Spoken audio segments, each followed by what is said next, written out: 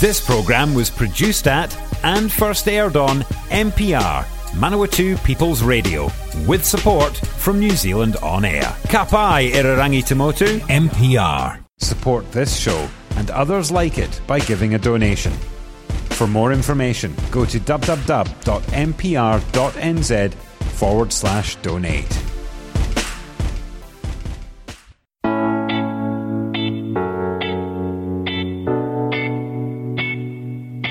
Hi, I'm Greg Watson, and welcome to this week's show of Property Matters, where I talk all things property, or at least as much as I can possibly fit in this rather short format. And we'll start with a little bit of local news first. This article from Stuff says Caring Investor Scheme generates $10 million worth of housing. Palmers North couple Darren and Cherie Birch have proved the sceptics wrong with their innovative scheme to get people into homes. It would have been easy to respect their good and kind intentions, but doubt that they could succeed where others have struggled to make progress in an aggressive housing market. But 5 years on, they've celebrated success with 19 properties on the books, 22 happy households, and they're ready for a surge of growth with another 80 projects in the pipeline and a partnership to provide social housing in the City Council's Tamakuku Terrace subdivision. So they've borrowed $3.1 million from patient investors and created $10 million worth of housing, and their low-income homeowners have shared in $2.5 million worth of capital gains. The financial arrangements sound complicated, but Birch prefers that the maths is reasonably sophisticated. At its heart, Homes for People depends on caring investors, not on donations, and it's a combination of social return and some financial return. The investors eventually get their money back with a return, just maybe not as much of a return as a shrewd investment in the market, but most importantly they provide time.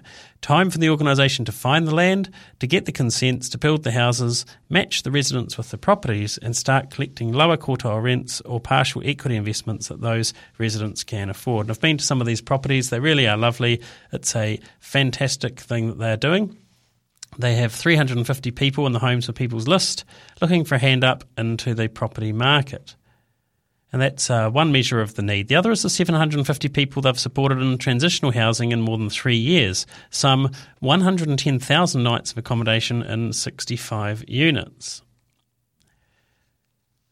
That's a bit like the ambulance service for those who have fallen into homelessness. The real solution is housing that prevents the fall. People trying to get into their own home have several pathways through several schemes.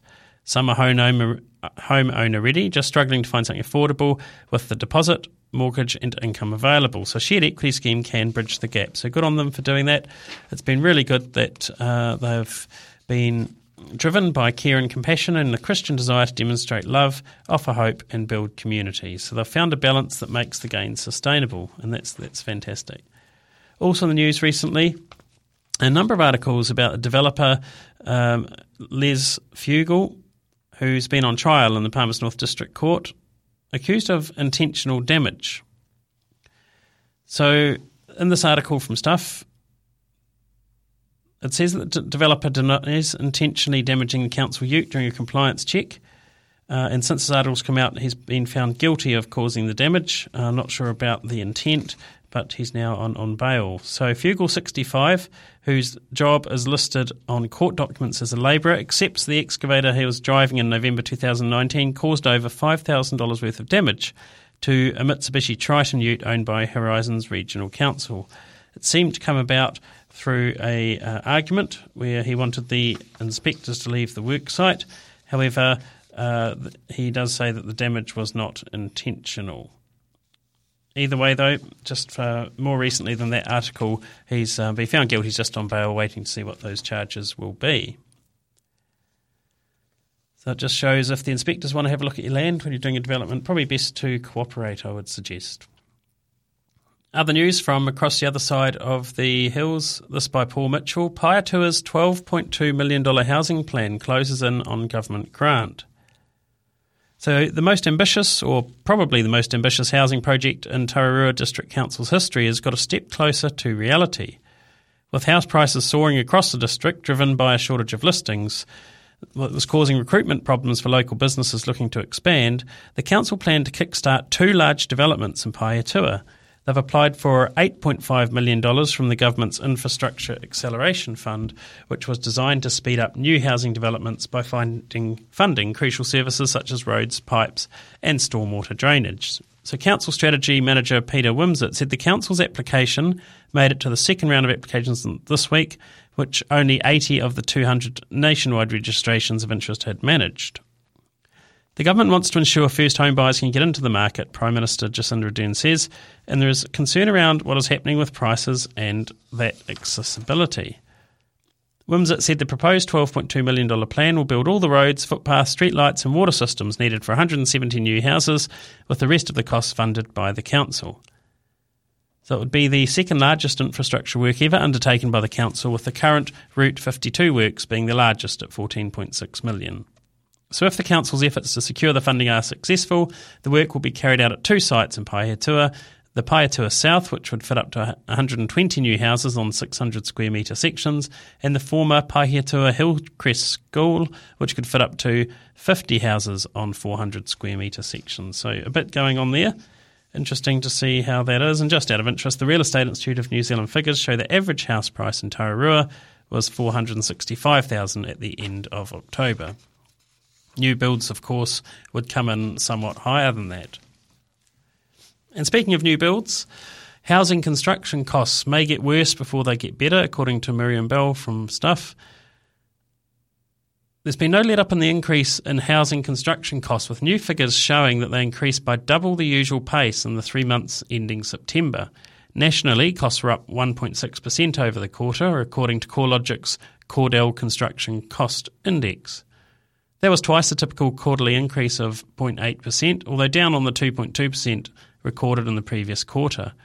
Costs also rose by the fastest annual rate in more than 3 years in the year ending September, and they were up 5.5% compared to 4.5% increase in the previous quarter. Timber, and in particular structural timber and cladding, was a key contributor to the cost increases, but metal costs and products were also a factor. Record high issuance of new home building consents, along with supply chain disruptions and a shortage of materials, made for additional cost pressures. And CoreLogic chief property economist Kelvin Davidson said cost pressures might get worse before they get better. Anecdotal evidence suggested the latest lockdowns would sustain supply chain disruptions and construction material costs, while the construction industry would remain busy for some time.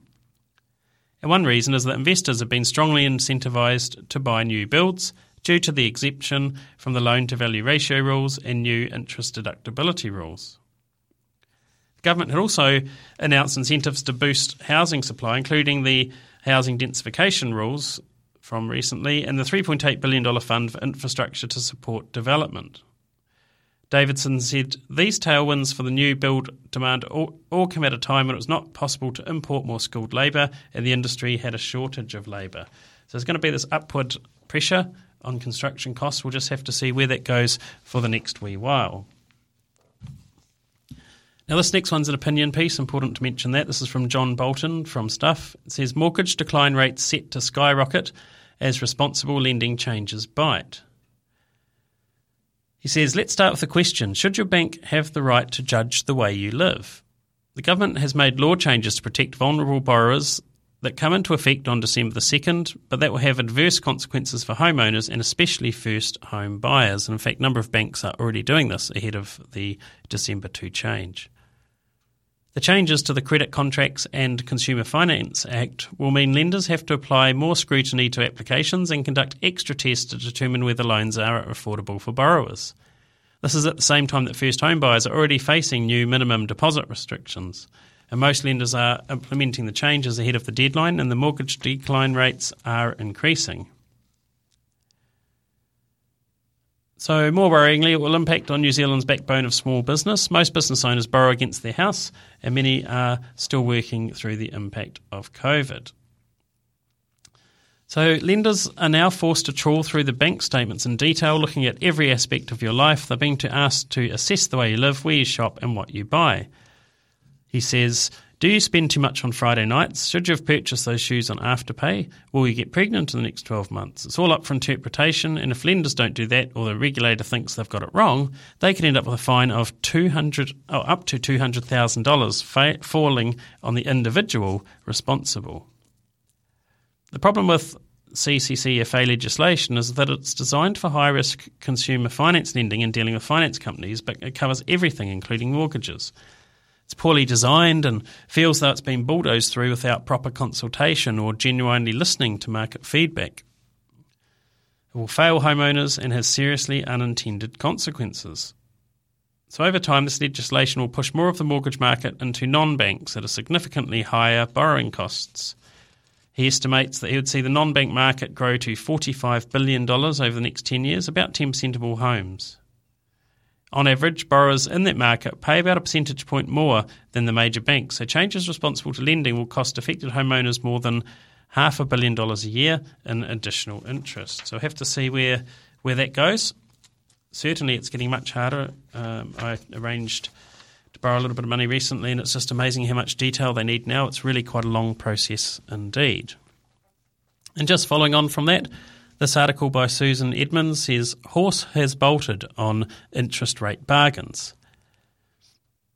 The horse has bolted and the opportunity to dodge future interest rate increases by fixing your mortgage has passed, ANZ Chief Economist Sharon Zollner says. Fixed mortgage interest rates have risen by between 20 and 28 basis points over the past month, depending on the term, her bank's analysis says. The Reserve Bank's data show the average one-year standard rate offered to new borrowers was up. Sorry, it was not up. It was 3.2%, 3.82% in October, up from 3.74% in June. Zollner said the increases were part of a series that had happened in the wake of sharp lift in wholesale interest rates, driven by expectations of looming official cash rate. So just going to have to see what happens there. And also making it a little harder for lenders, this article, Kiwi Bank withdraws low deposit home loan pre-approvals. And Kiwi Bank is warning borrowers with existing pre-approvals they might find they cannot borrow as much money as they expect. It has sent a note to mortgage brokers saying it cannot accept any pre-approval applications over 80% on the purchase price of a property, except those that are exempt from the Reserve Bank's loan-to-value ratio rules, such as new builds. Since November 1, banks have only been able to lend 10% of their new lending to owner-occupiers wanting to borrow more than 80% of a house's value, and investors face a much stricter criteria. Kiwi Bank said it would accept deals for pre-approvals for auctions and tenders where the bank had already accepted a specific property, so long as the bid or offer was made or accepted before last Friday evening. So existing approved pre-approvals, where there has been no specific property as part of the approval, will now be limited to a maximum of 80% LVR. We will provide you with a list of these customers to confirm if the application will need to be cancelled. This is the correspondence that went out to mortgage brokers. If you sent in a sale and purchase agreement after 5 p.m. November 12th, we will not be able to proceed with that approval or property where more than 80% lending is approved. So the mortgage brokers said that while a number of banks were not offering pre-approvals for people who were not already bank customer, the Kiwi Bank move to change existing pre-approvals was different. They're effectively withdrawing the pre-approvals, and that's unprecedented. It hasn't been since the ASB Bank during the GFC cancelled about $1 billion of pre-approvals. So that's something that's you may think you're going to be all right and planning to buy accordingly, only to find out later that it's not going to go quite as planned. So we're just going to have a little bit of music now, and we're going to have a break with the Beatles. Here Comes the Sun.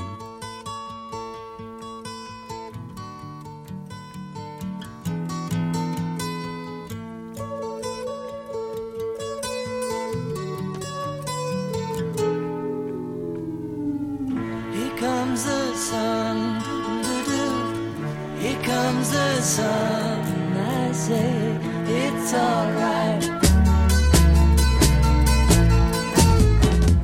Little darling, it's been a long, cold, lonely winter. Little darling, it feels like years since it's been here. Here comes the sun. Here comes the sun. It's alright.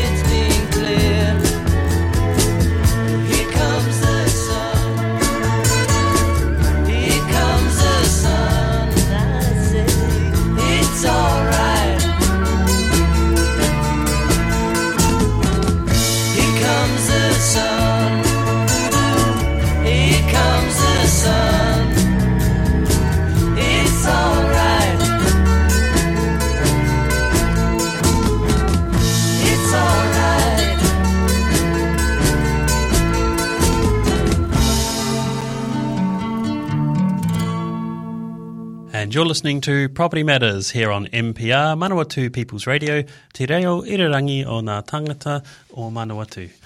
I'm Greg Watson, lovely having your company. Now, would you buy a former schoolhouse to live in? And this is the question that many people are being asked because a family is wanted for a retro former school that could be turned into a home. So if you want to buy a piece of New Zealand history, this is the 134-year-old Medbury Hall. It's also been the local school and town hall. Now, it could well be one of the few remaining affordable family homes on the market. So Medbury Hall in Harwood in Canterbury is for sale with a floor area of 110 square metres. If you go to stuff.co.nz, you'll be able to find a lovely picture of it. It's on a 1.1 hectare site with a rating value of only $125,000. The hall, which the real estate agent describes as famous in Medbury, is 134 years old and for the first 40 years of its existence was a school. But the school closed in 1927 after 4 of the local schools amalgamated to form one school in Harwood. At some point in the 1900s, the hall was bought by James Spence for the sum of £50 and donated to residents to use as a community gathering place and was eventually renamed Medbury Hall. Been used for dances and Country Women's Institute meetings, as well as it being the site of Anzac commemorations. So Medbury is no longer considered a township, it's just a mere blip in the road just off State Highway 7 near the Huranui River. So listing agent Maria Rickaby from PGG Rights and Real Estate said the hall's trustees hoped 447 Medbury Road would be bought and turned into a family home. They'd love to sell it to someone who's going to keep it and make it a home, she said. And actually, most of the people who have come through have wanted to make it a home. It's actually got a pretty cool-looking fort-type playground in it as well. So quite a lot of interest there. We'll just have to see where that goes. It doesn't have a heritage listing, but it does mean that you might be able to get something pretty cheap. It's going to be auctioned in November, and I'll try and come back to you on how that one goes. As well as that, there's a tiny cottage for sale amongst the grand villas in Herne Bay up north, and that used to be the local schoolhouse. So it's tiny and full of charm, but the original Herne Bay schoolhouse is likely to fetch less than the median value of New Zealand's most expensive suburb, which has gone up 21% in the past year to $3.5 million. In recent years, Herne Bay has become New Zealand's most expensive suburb. You have to be prepared to spend several million to get a foot in the door there. And that's just one reason this cute but tiny Kauri cottage in Sentinel Road is attracting interest. It's a chance to get a level property on northern slopes for a lot less than what you'd pay to be a neighbour. Listing agent Blair Haddo of Bailey's Ponsonby describes it as a very rare offering. It's gorgeous, it's tiny, and people are seeing the opportunity. And the wee house has a history. It's the original Herne Bay schoolhouse. It is talked about in the area, and some older people in the area have told vendors they went to school here. Haddo says the likely sale price for the property, which will be auctioned in December, is upwards of $2.4 million. Now, comparing that to the 110-metre schoolhouse you just talked about with a rating value of $125,000. So pretty much amazing. Herne Bay has gone up 21.6%, the median has in the last year. Now, this little 2-bedroom, 2-bathroom cottage sits on romantic old world setting on 361 square metres and is brimming with traditional character. It's an open plan kitchen, living area at the rear, opening out to a sunny deck and fully fenced backyard. Special features include an impressive 3-metre stud and polished floorboards in the living area, a cosy sunroom that would be a home office, and a separate laundry with storage. So it'd be interesting to see how that one goes when December comes around when compared to the property down south.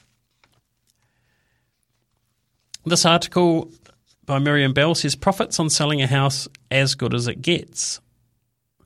So a short drive on the expressway north of Hamilton is Taupiri, which is experiencing a boom in property values. This article talks about Fiona, who bought a small 3-bedroom home in Hastings in 2009, cost $163,000, and she sold it a couple of weeks ago for $595. Owning the property for 12 years as house prices increased steadily meant a profit was always likely. But this year's runaway market meant its value rose by over $50,000 in just 6 months between when she had an appraisal in May and the sale. The agent said if we'd listed a few weeks earlier than we did, it could have sold for more, but we're happy with the result. And these days, Fiona's story is the norm, with regular reports of sales which made substantial profits such as a 4-bedroom Auckland villa that was bought for $1.3 million in 2018 and sold for $2.57 million recently. Never before have property resellers made such good profits, according to CoreLogic's latest Pain and Gain report. It found 99.1% of properties nationwide were resold for more than the original purchase price in the 3 months to September. And that's up on the previous peak of 99.0% sent in the last quarter and 98.9% in the first part of the year. So the national median gain made by sellers had a record at $363,000. Quite stunning, really, for having property. And again, this is really hard for people who are not on the property ladder or people trying to get onto it. Now, the resale gains were strong across all property and owner types, and every main centre reflected the national trend, which was consistent with the widespread upturn in prices over the last few years. So every single property that was sold in Dunedin went for a profit, and Wellington had the highest median resale gain of $555,000. So pretty amazing where prices are going, and it just makes it very, very tricky for people, again, getting on the ladder. And here's a house, this one from overseas.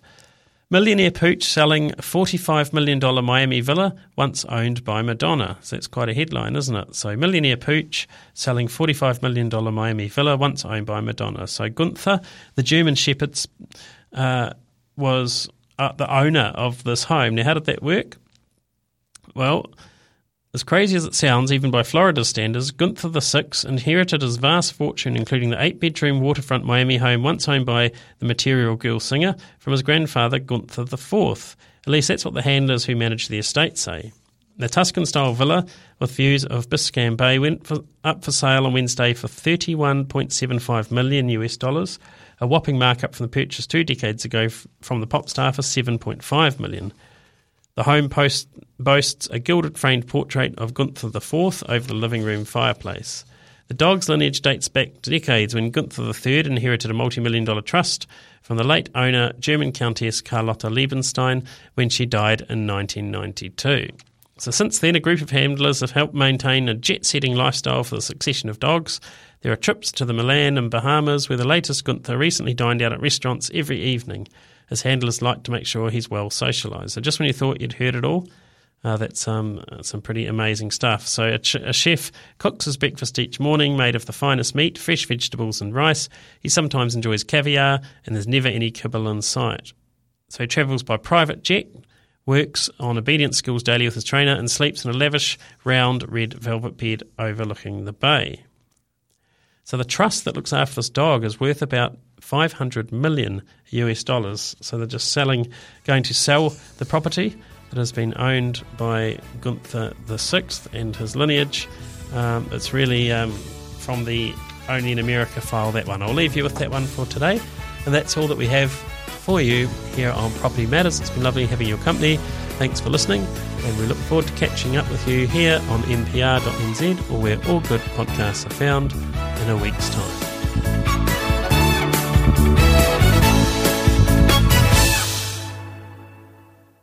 If you're a fan of NPR, listening to our podcasts and live stream has never been easier.